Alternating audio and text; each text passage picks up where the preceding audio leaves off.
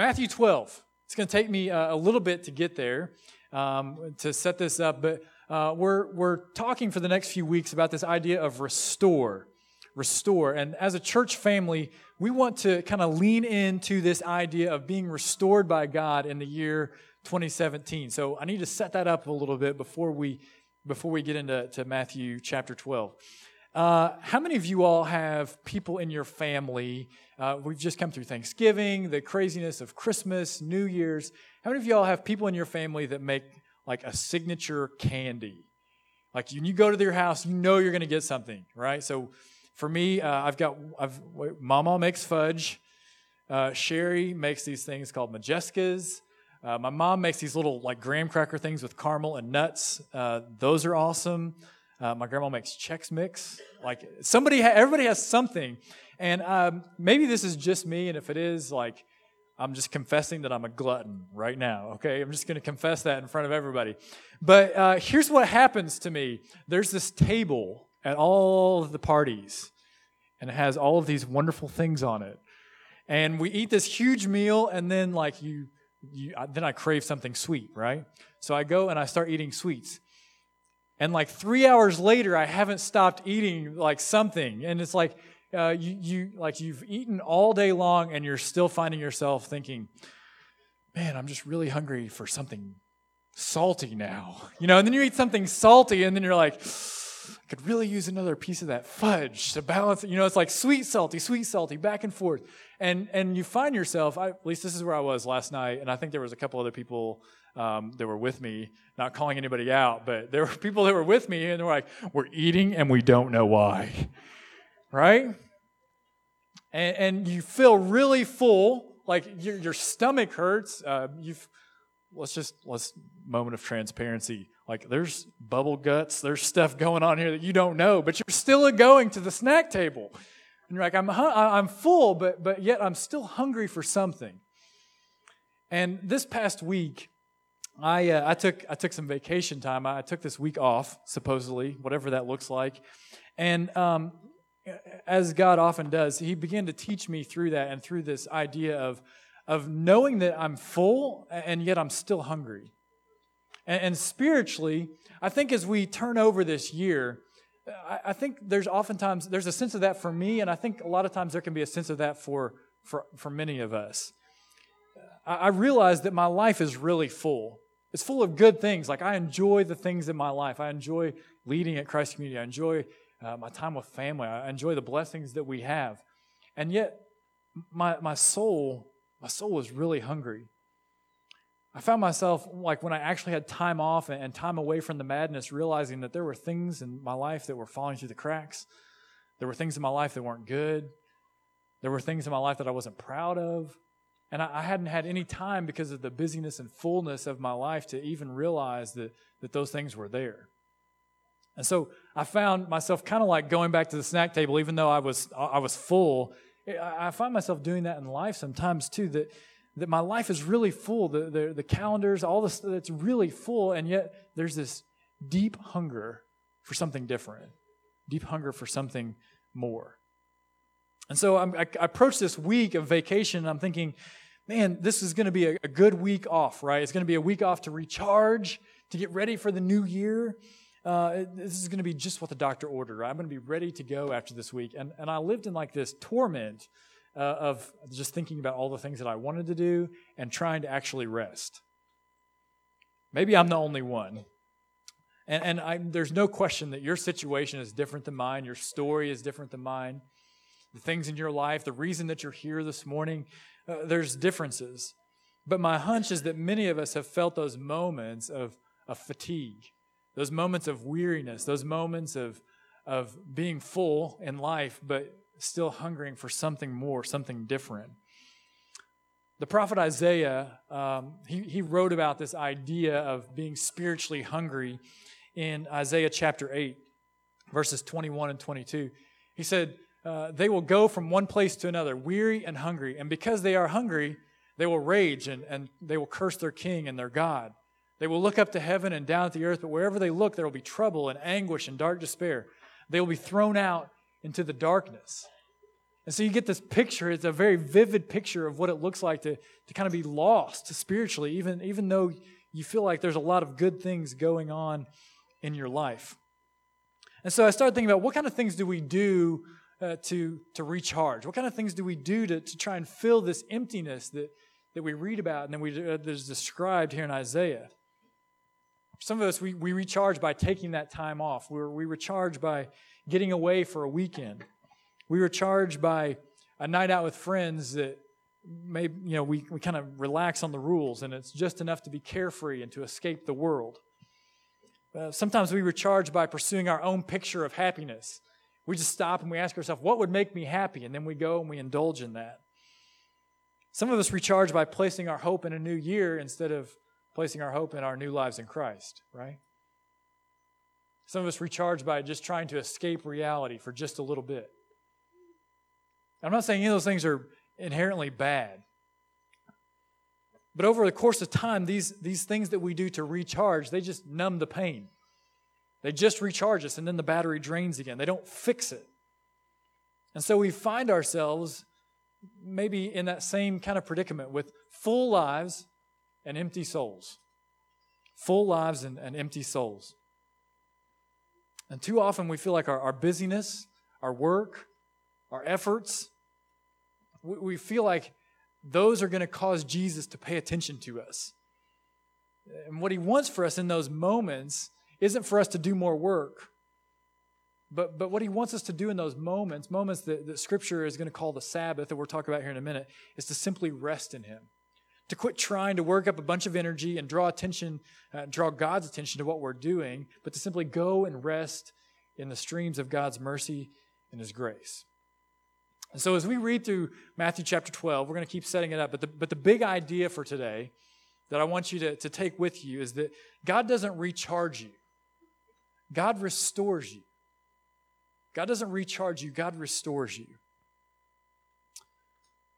So this idea, how do we get to this idea as a church for the whole year of restore? Christ Community Church is starting their 7th year of public ministry. Their 7th year. It seems crazy, especially if you were here at the beginning. It seems crazy that it was 7 years ago that 10-10-10 happened, and we started meeting together, and we found a place to meet at Southside, and then we ended up over here, and then we planted a church. Like, what happened? Where did that happen? At the Covenant member meeting about a month ago, we shared this slide of just celebration, things that have happened in the first 6 years of Christ Community. I wanted to share that again with us today.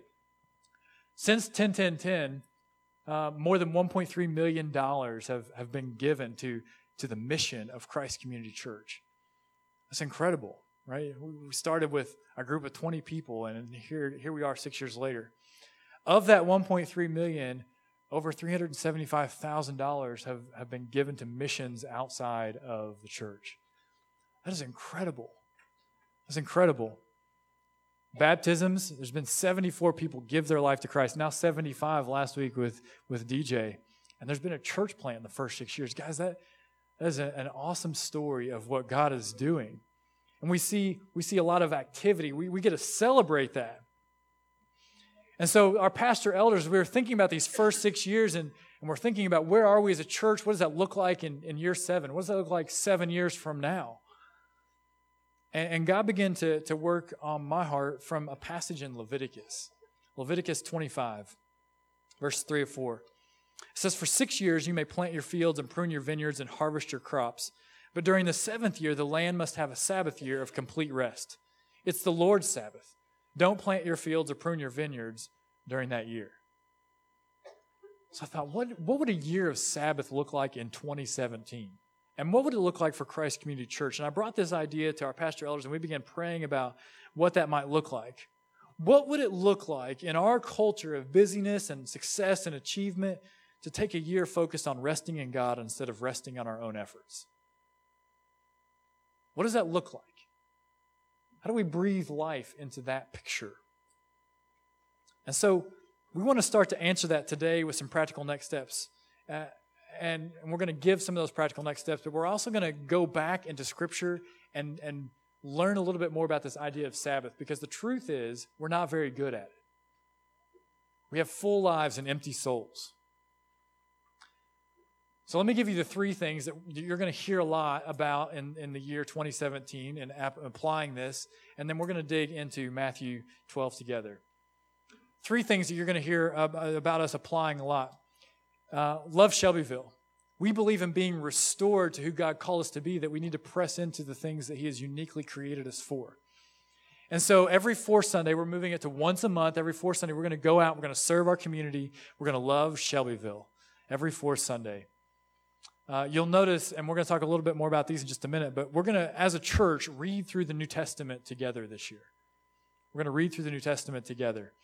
And then finally, we're going to challenge every person who's in our covenant family to pray for one person to know Christ for the entire year. We're going to pray for that one person for the entire year. So we'll tease these ideas out in the coming weeks, but that's the big picture. And now, finally, we get all the way back to Matthew 12. All right, but you needed that setup to get to Matthew 12. Matthew 12, 1 through 14. Let's read this together, and then I just want to say a quick prayer and ask God to speak as we dig into Scripture today. At about that time, Jesus was walking through some grain fields on the Sabbath. His disciples were hungry, so they began breaking off some heads of grain and eating them. But some Pharisees saw them do it and protested, "Look, your disciples are breaking the law by harvesting grain on the Sabbath." And Jesus said to them, "Haven't you read in the Scriptures what David did when he and his companions were hungry? He went into the house of God, and he and his companions broke the law by eating the sacred loaves of bread that only the priests are allowed to eat. And haven't you read in the law of Moses that the priests on duty in the temple may work on the Sabbath? I tell you, there is one here who is even greater than the temple. But you would not have condemned my innocent disciples if you knew the meaning of the Scripture. I want you to show mercy, not offer sacrifices. For the Son of Man is Lord, even over the Sabbath." Well, then Jesus went over to their synagogue, where he noticed a man with a deformed hand. The Pharisees asked Jesus, "Does the law permit a person to work by healing on the Sabbath?" They were hoping he would say yes, so that they could bring charges against him. And Jesus answered, "If you had a sheep that fell into a well on the Sabbath, wouldn't you work to pull it out? Of course you would. And how much more valuable is a person than a sheep? Yes, the law permits a person to do good on the Sabbath." And then he said to the man, "Hold out your hand." So the man held out his hand, and it was restored, just like the other one.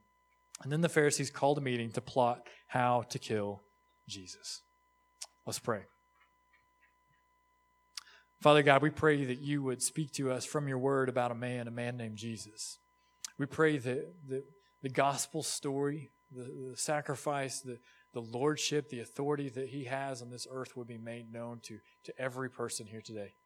And God, we pray that in response to that, we would give you our lives, that we would just revel in your mercy and your grace and rest in you. We pray in Jesus' name.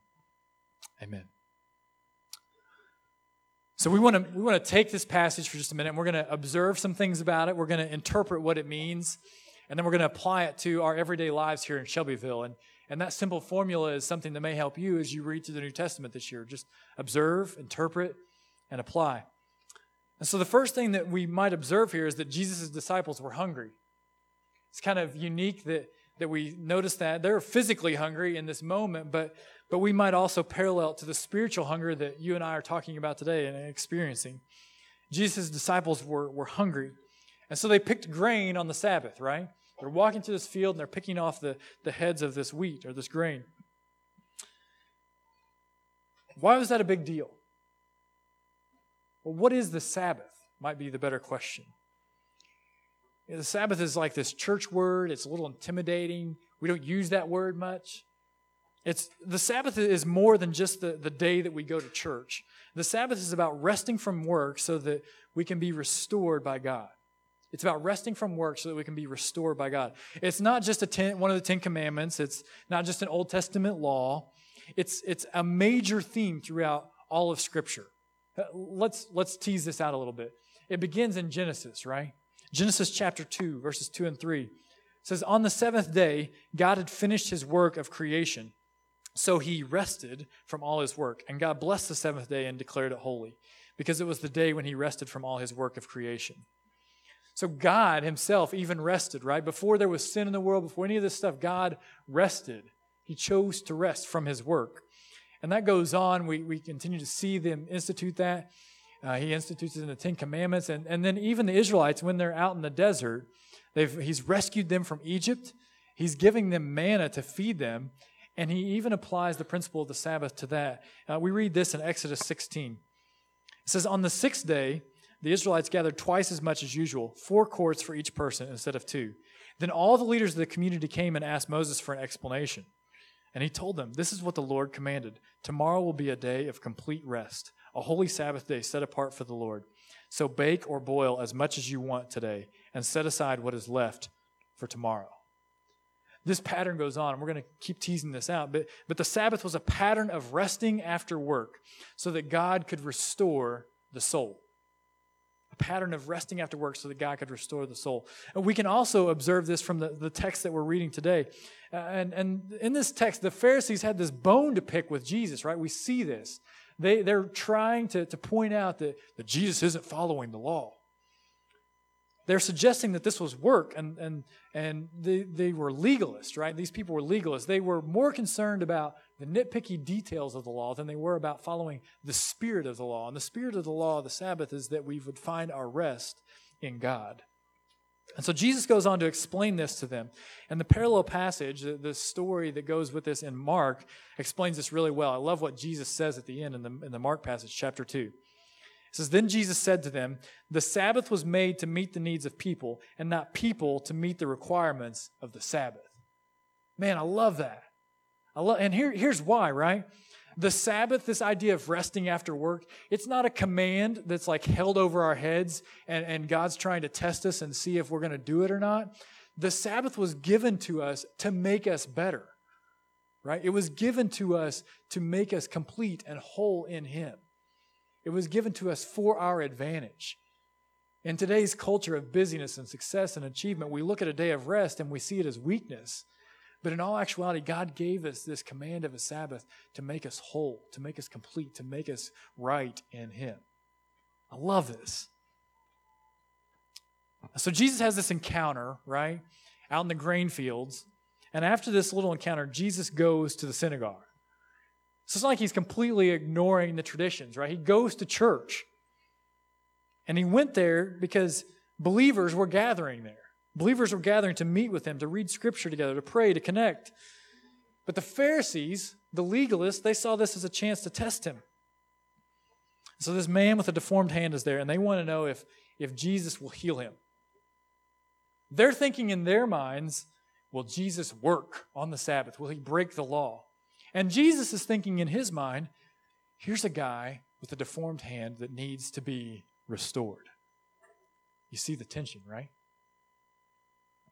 And now we know that the Sabbath is about resting from work to be restored by God. And so that tension gets even greater. Is Jesus working by healing this man, or is he simply doing the good work of the Father and restoring us to who God has created us to be? So Jesus gives them an illustration of rescuing a sheep, a good thing. And he shows them how doing good is not in conflict with being restored on the Sabbath. Jesus, who is God in the flesh, he didn't come to earth to recharge this guy who had a deformed hand. He didn't come to say, good work, buddy. Keep it up. It's going to be okay. Hang in there. One day it will all be okay. Jesus didn't come to earth to recharge him. He came to earth to restore this man, to make him new, to return him to the thing, the person that God had created him to be. And the same is true for you. God doesn't recharge you. God restores you. And so Jesus tells this man to reach out his hand. And Jesus restores his hand. And when he does, fear rises in the hearts of the religious leaders. They begin to go and they begin to plot how they're going to kill Jesus. You see what their fear drives them to? Their fear drives them back to work.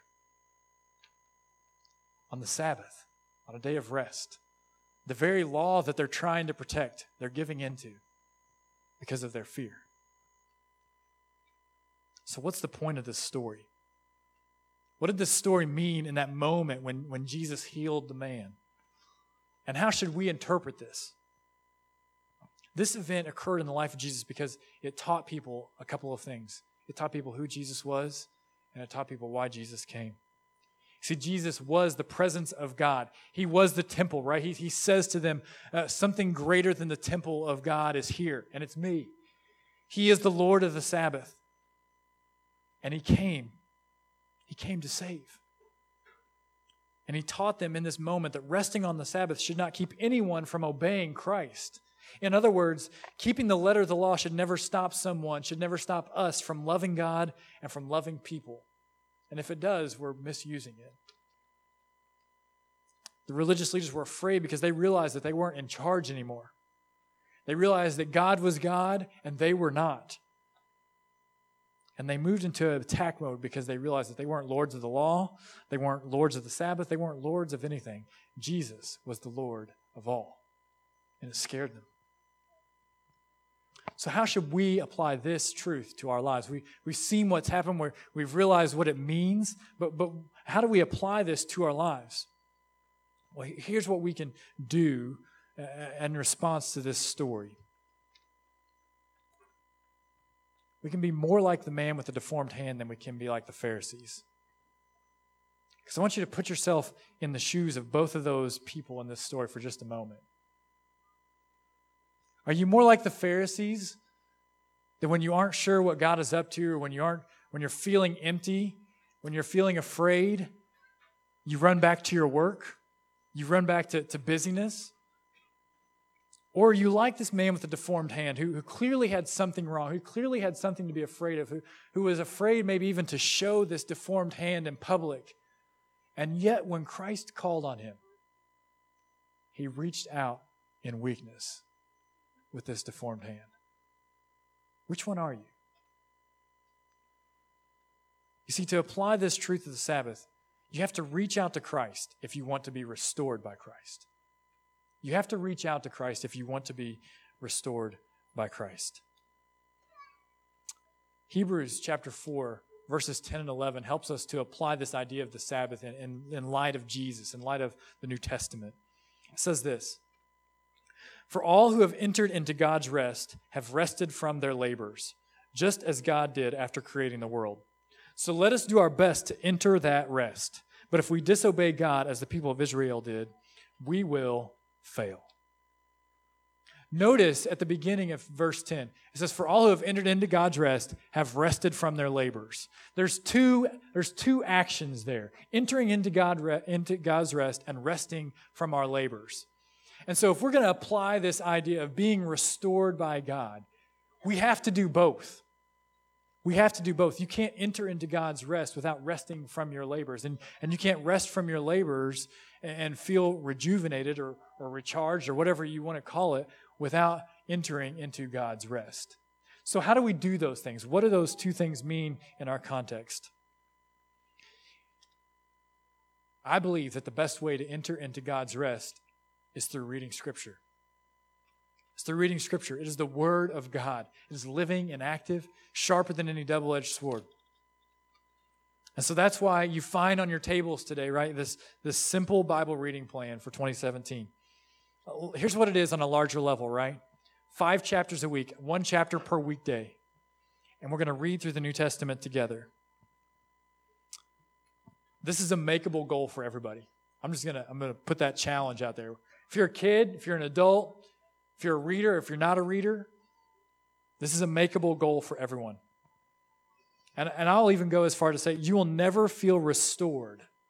You will always be chasing that hunger for God until you learn how to feed yourself from God's Word. You'll never feel restored until you learn how to feed yourself from God's Word. So before you leave today, grab a partner from your table. Talk amongst your family as to how you're going to execute on this. Maybe you set up a Facebook group of people that are going to work through these chapters together, or you have a group text in mind with a few people that you can ask questions when you don't understand a text. But as you go through these chapters, observe what's happening, interpret what it means, and apply those things to your life. And watch as God restores you.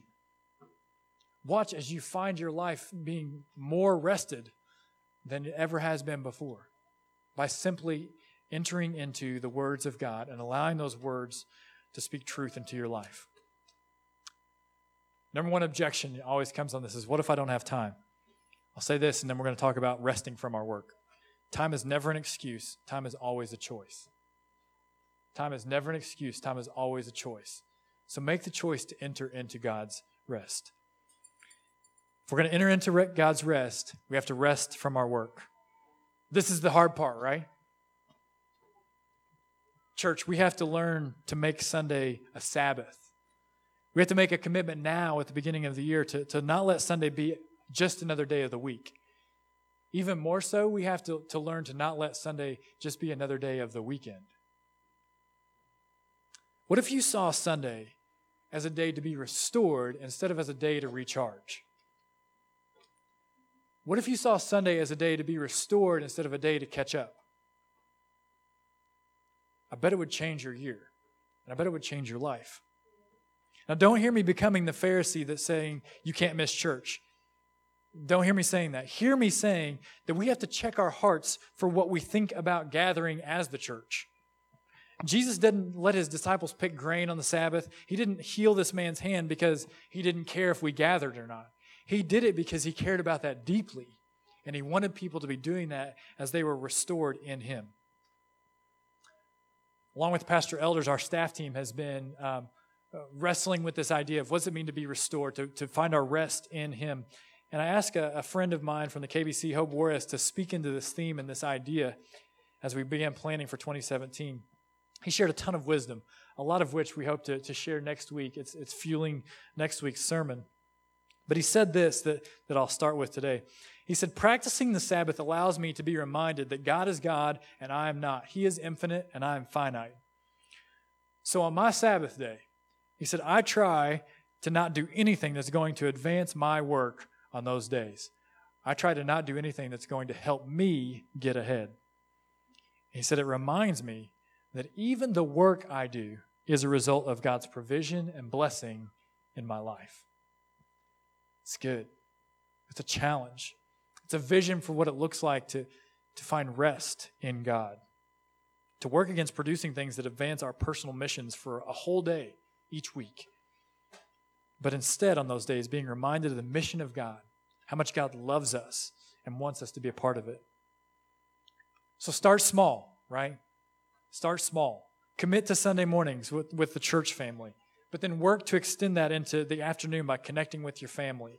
Shut down your work communications. Take time to actually reflect on your week from a spiritual perspective. Pray individually. Pray with your family. Begin doing things that put you in the presence of God one day a week. Rest from your work. So as a pastor elder team, as our church leaders, on behalf of them, I'm asking, will you join us in resting in God in 2017? Will you lean into this idea of being restored by God, both individually and as a church? Here's what's at stake. Here's what's at stake. For us as a church, we've talked a little bit today about how God created this church 6 years ago. And he created it to be a group of people that joined Jesus outside the gates.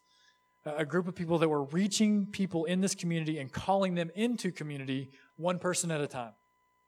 He calls us to be a church that plants churches and to be people that join God in furthering his kingdom. But what does that look like from here? What does that look like in 2017? And what does that look like 7 years from now?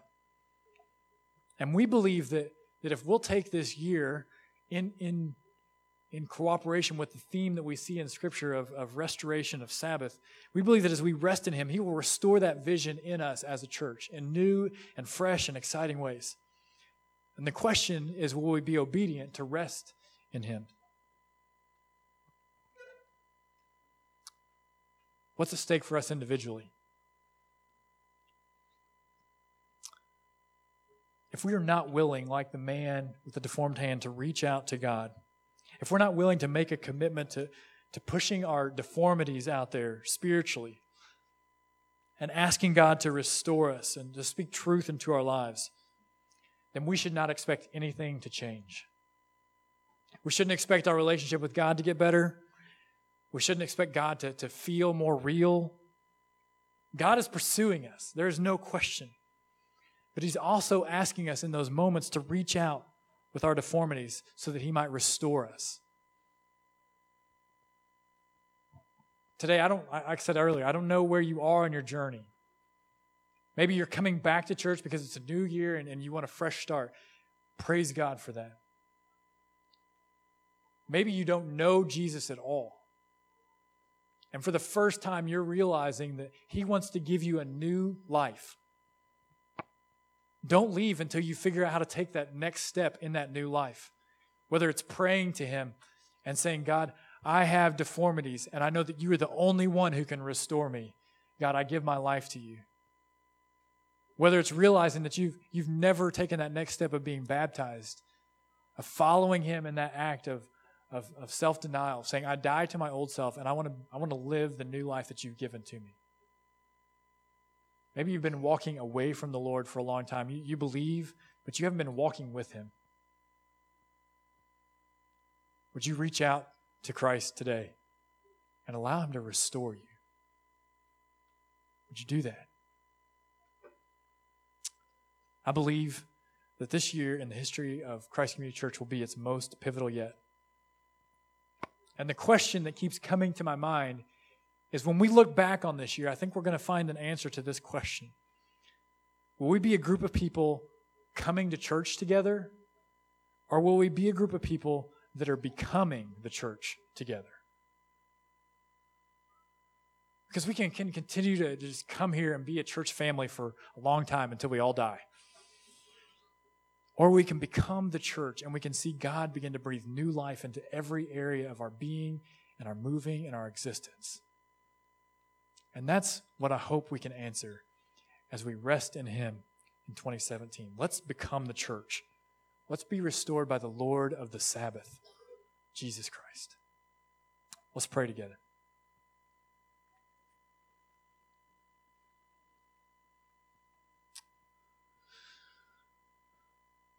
Father God, just calling You in this moment as God of mercy and grace. Because when I feel like a hypocrite even up here preaching this sermon, thinking about resting in You. God, we know that when we get out of this moment with You, when we walk back into our lives, everything is going to be clamoring, calling for us to work, to put out our best, and to be productive. And God, those are good things, but may they never become things that are better or more important than finding our rest and our restoration, finding our being in You.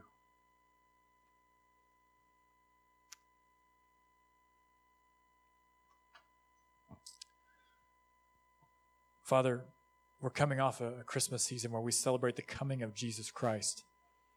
And my prayer in this moment, God, is that for those in this place that don't know You, that don't have Jesus living in them through the Holy Spirit, God, I pray that You would come into their presence. I pray that You would place a weight, a burden of their conviction of their sin, God, that allows them to see their need for You and gives them the courage to just reach out to be rescued by You. God, in this moment, as we respond to the gospel, I pray that You would speak clearly through Your Spirit, through the words that we sing in the song, through Scripture. God, I pray that You would give us just a great picture of what it looks like for us individually and as a church to rest in You in 2017. We submit to You, the Lord of the Sabbath. We pray all these things in Your name. Amen.